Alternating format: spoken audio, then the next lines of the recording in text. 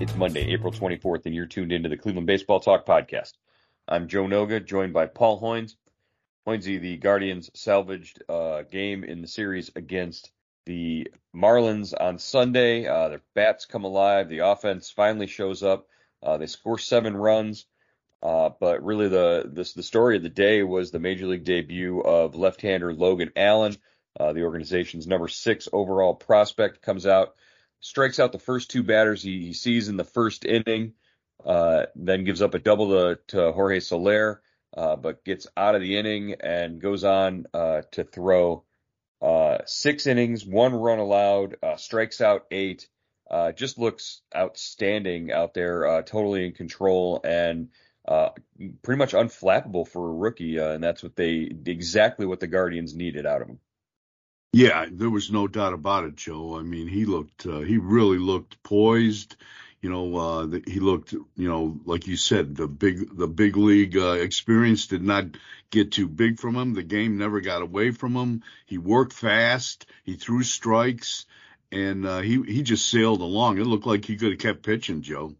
Yeah, Skip Shoemaker, the Marlins manager, said after the game, they were trying different tips and tricks to try and break his rhythm, break his momentum.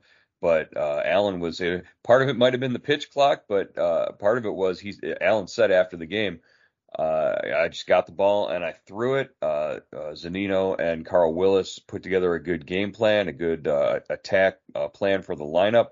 And he really just went out there and tried to work fast and stay on rhythm and push the pace. And before you knew it, he was into the 5th or 6th inning, and I think it was the 6th. He struck out the side, including a walk. But really, he was effective because he could locate his fastball. His command was excellent.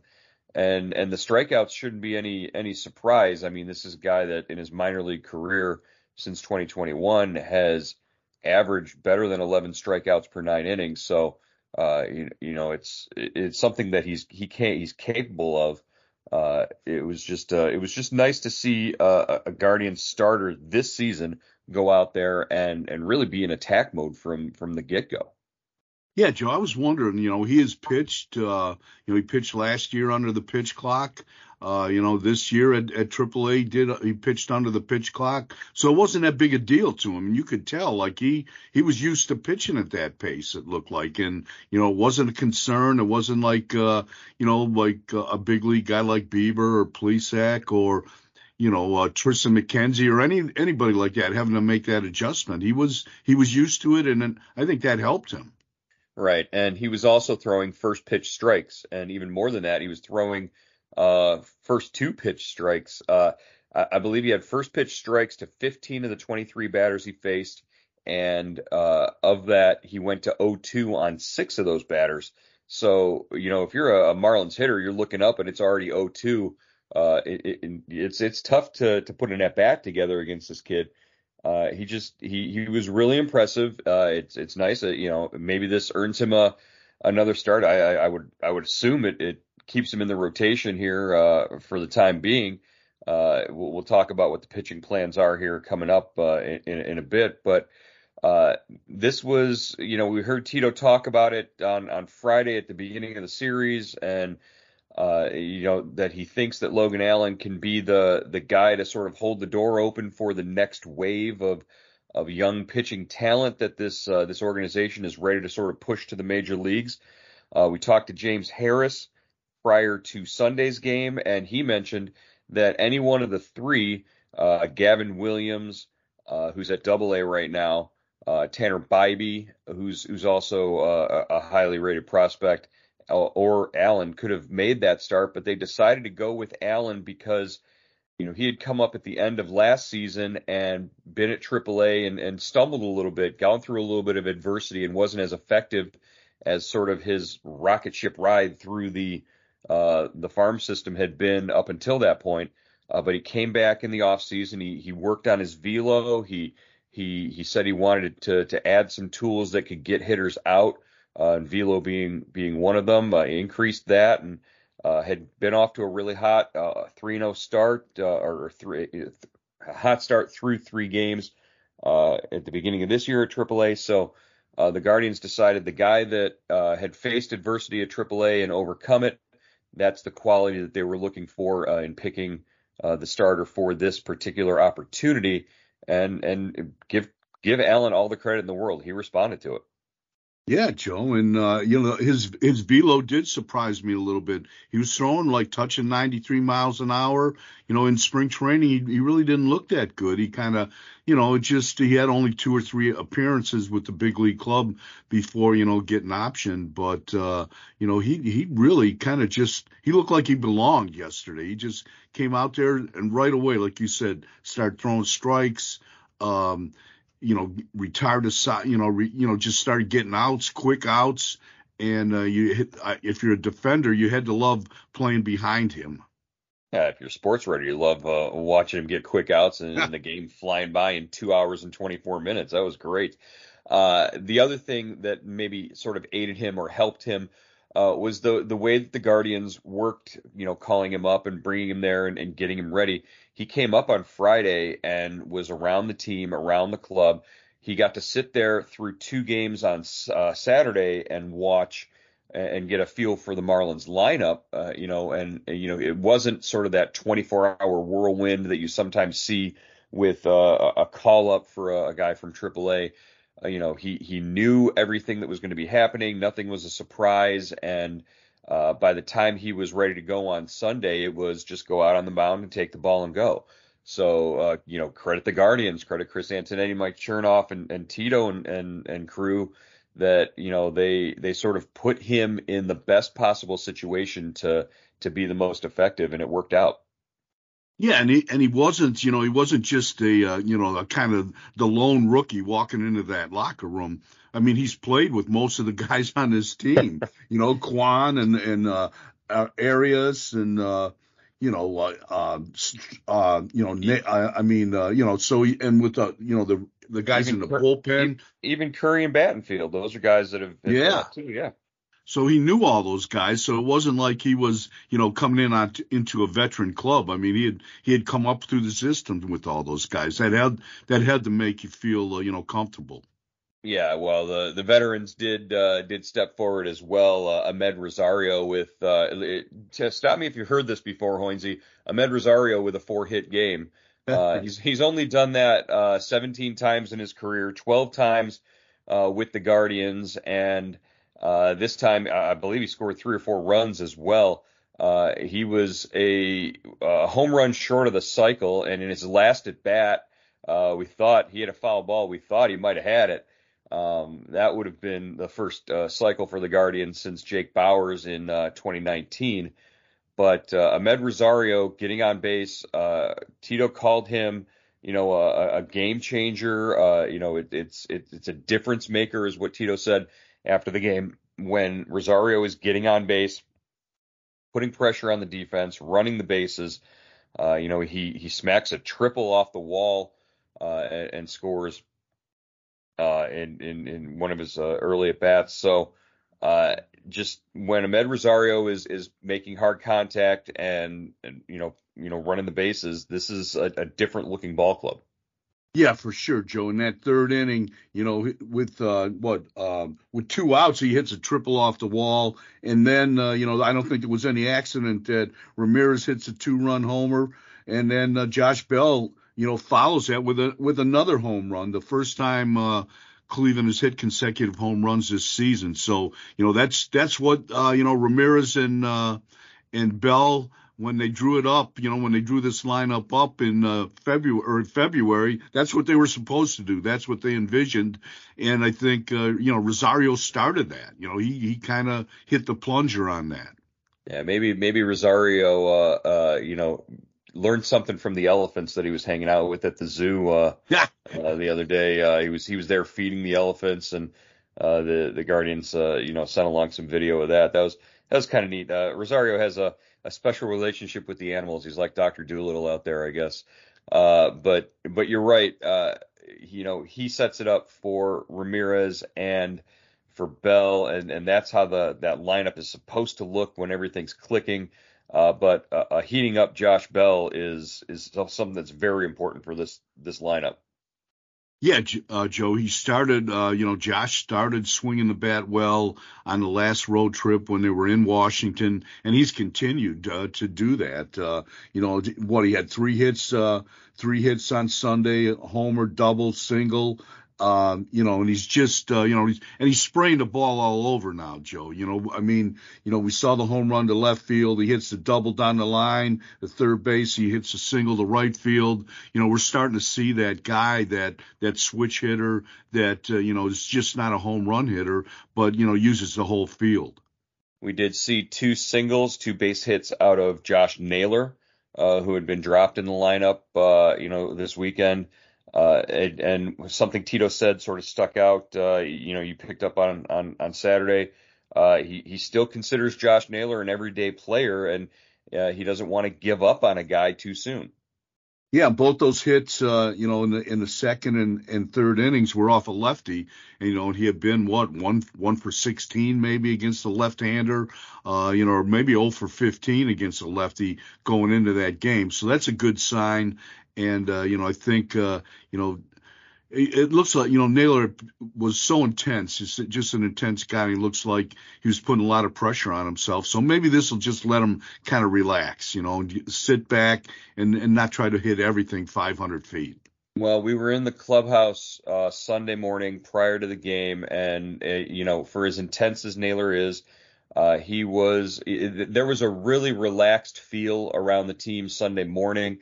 Jose Ramirez was challenging guys to Mario Kart on the video game system there. They were shooting hoops on the mini hoop and getting into it.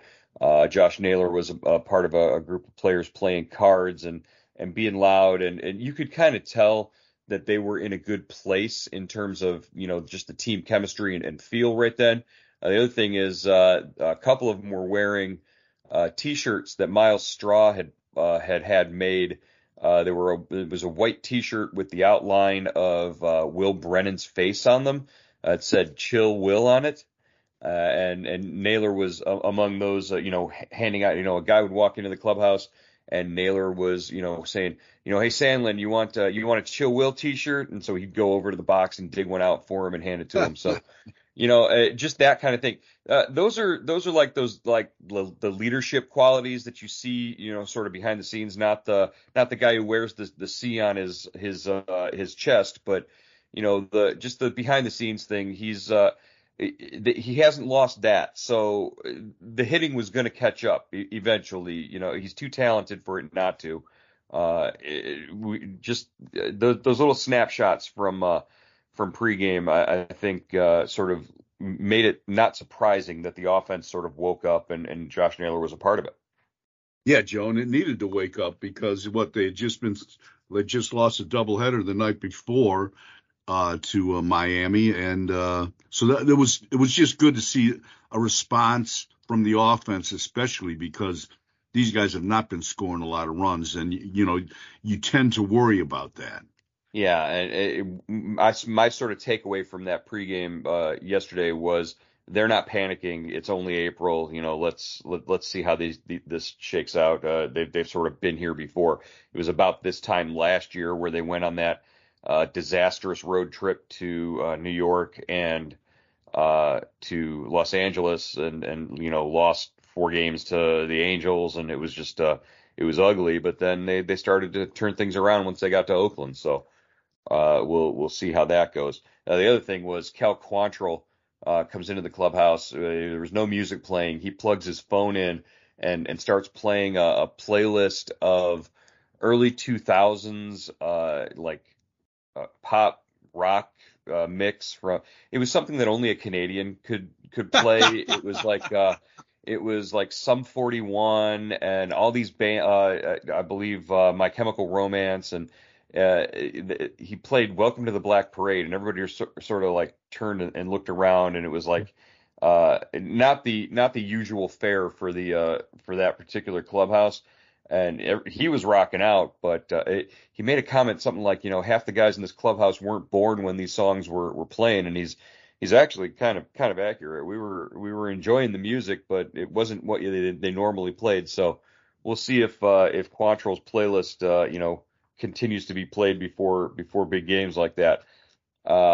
But the one guy it sort of didn't affect was James Karinchak, who came in to the game late, had a 5-run lead, I believe, at the time, and gave up another home run, a 3-run home run to Avisail Garcia. The made things a little bit closer and a little bit tighter. But like Tito said, they put themselves in a position by spreading the game out a little bit so that when Karinchak did make a mistake, it didn't cost them the game. Yeah, Joe, and the thing with Karinchak is, he gets 2 outs in the eighth inning, then he gives up a single, then he gives up a walk, and then Garcia hits a 3-run homer. And the home run has really kind of been kind of a, just, has been his Achilles heel. In the last 4 games, he's given up 3 home runs in, 3 2/3 innings. And, when he pitches, I mean, outside of Sunday when they had a decent lead, he's usually pitching, with a 1 or 2 run lead, and that home run can really bite you. And so that's a concern. And I guess I don't know if I'd have to go back and check if he's giving up the home runs on fastballs or curveballs, but he's going to have to make an adjustment here. Yesterday's was definitely a fastball, and it definitely went really far, as I believe a 420-foot shot. So.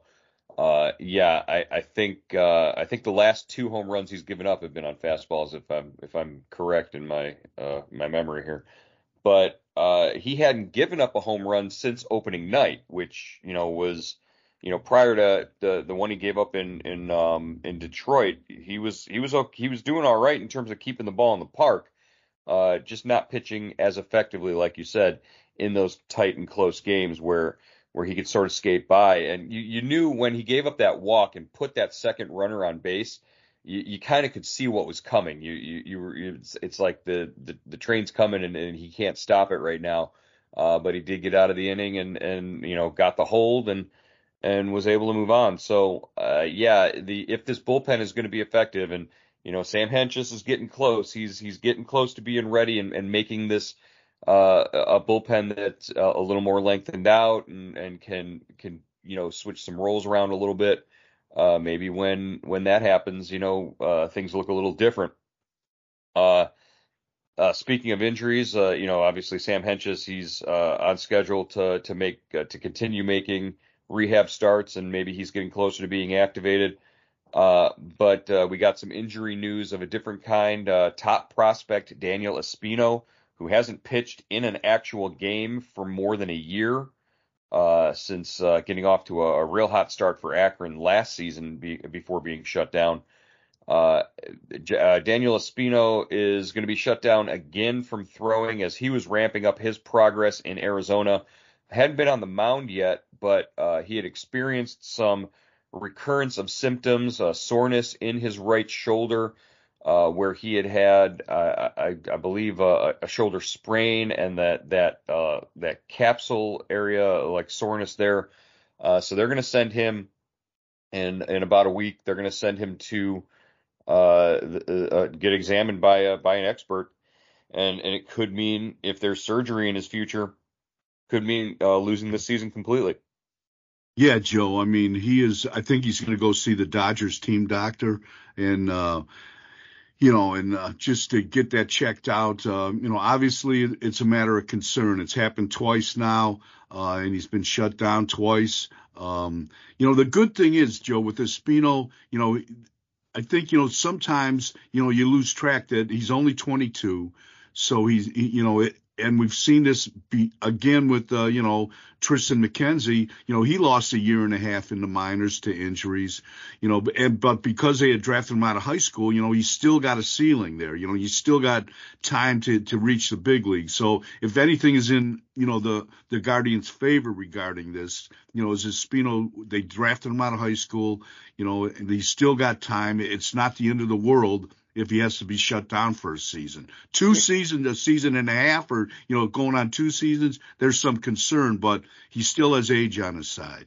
Right. And you wrote, like, the Guardians' position on this is they're not going to give up on him, or, maybe even consider trading him away when they had been approached or were testing the waters on Juan Soto at a time last year. That was not a consideration. They still wanted to see what they had with Espino because, like you said, the ceiling is so high. Yeah, and I don't think the Nationals were going to trade for a pitcher that's hurt, especially in a for Juan Soto. But still, yeah, I think they still value this guy. He's still when he's healthy, he's dynamite. He's really an impressive guy. So you kind of just bide your time, and as the old saying from Mark Shapiro, you can't have just one prospect. You have to have waves of prospects, and the Guardians do have that. They have a wave of pitching coming, like you were saying, Joe. Well, but think about it. This wave is sort of it matches up kind of with that 2016 draft class wave a little bit. If you're talking about Bybee and Allen and Williams, and if they stay healthy and come through and reach the majors, and then Espino gets over his health problems and comes through. You talk about Bieber, Savali, Plesac, and those guys coming through, and then Tristan McKenzie getting over his health issues and coming and being effective. That it's just sort of a neat little mirror, and to watch the two different waves and how they reacted. Hopefully, Espino can be as effective as McKenzie has been once he's established himself. Yeah, and if he can't start, there's always been talk about him being a reliever, so he could, there's still, a upside to this guy, whether he's in the rotation or the bullpen. Yeah, that's another thing to think about for sure. All right, before we get going, wanted to mention just the surprise in the standings as we're sitting here looking here at, it's April 24th, and we're looking at the National League Central standings, and Pittsburgh is sitting atop the standings at 16-7. They've extended Derek Shelton, their manager, with a contract. Some more Cleveland familiar faces besides Shelton over there. Austin Hedges and Carlos Santana. I guess one of the clubbies at Progressive Field was saying, he's still in touch with Santana, still talks to him, and says he's having a great time over there. He's relaxed, having fun, and being effective. And then you look over in the NL West, and at 12-11, the Diamondbacks are tied with the Dodgers for first place. So pretty much as everybody predicted, the Pirates and Diamondbacks are in first place through a little more than almost a month of the season. Yeah, and two former Cleveland coaches, Torey Lovullo in Arizona and Derek Shelton in Pittsburgh, are the managers there. I saw in Sunday's game with the Pirates, Carlos Santana stole second base, Joe, and came home and scored a big run. So anything is possible, I guess. The new rules are turning things upside down on their heads if Santana is running free on the bases now. But great to see. It should be a lot of fun when the Guardians go to Pittsburgh, and it's always a fun trip, and that stadium should be full of Cleveland fans as well when that series comes up, I believe, in July. All right, Hoinsey, the Rockies are in town. That's Cal Quantrill on the mound to start the series tonight. The um, the Rockies don't really have a lot of great pitching. It's starting to get a little hotter, but from all the research I've been doing and previewing the series, their offense is really struggling. This is an opportunity for guys like Cal Quantrill and Peyton Battenfield to come out and be really effective and maybe put the Guardians in a good position here. Yeah, Buddy Black's Rockies are struggling. They've lost 10 of their last 11 games. But Joe, we said the same thing about the Nationals in Detroit when the Guardians went on that last trip, and it did not fare so well. So they've got to play each game one at a time here, and I don't think they should be looking past anybody. Well, we're looking past Monday and Tuesday to Wednesday, and the old favorite Tom TBD is on the schedule for pitching for the Guardians. They need a starter for Wednesday. Speculation right now is that it could be Xavier Curry, depending on how they get through the first two games of the series, if he's available. And if they decide to go with him, maybe a couple innings in a bullpen game. They have an off day on Thursday, but it'll be, maybe Friday before we see Shane Bieber. Yeah, for sure. They're going to have to manipulate the rotation a little bit. Curry, I think Curry has done a nice job for him. So if he's the guy, I think they should have confidence in him that he could give him 4 or 5 innings. I would think, he's stretched out enough to do that. Yeah, they're going to have to score runs for him though, because he will give up a run or two, Yeah. but he'll keep you in a game, which has been nice to see out of him this season. Him being effective. All right, Hoynes, that's going to wrap it up for today's edition of the Cleveland Baseball Talk podcast. We'll check in with you after the series opener tomorrow. All right, Joe.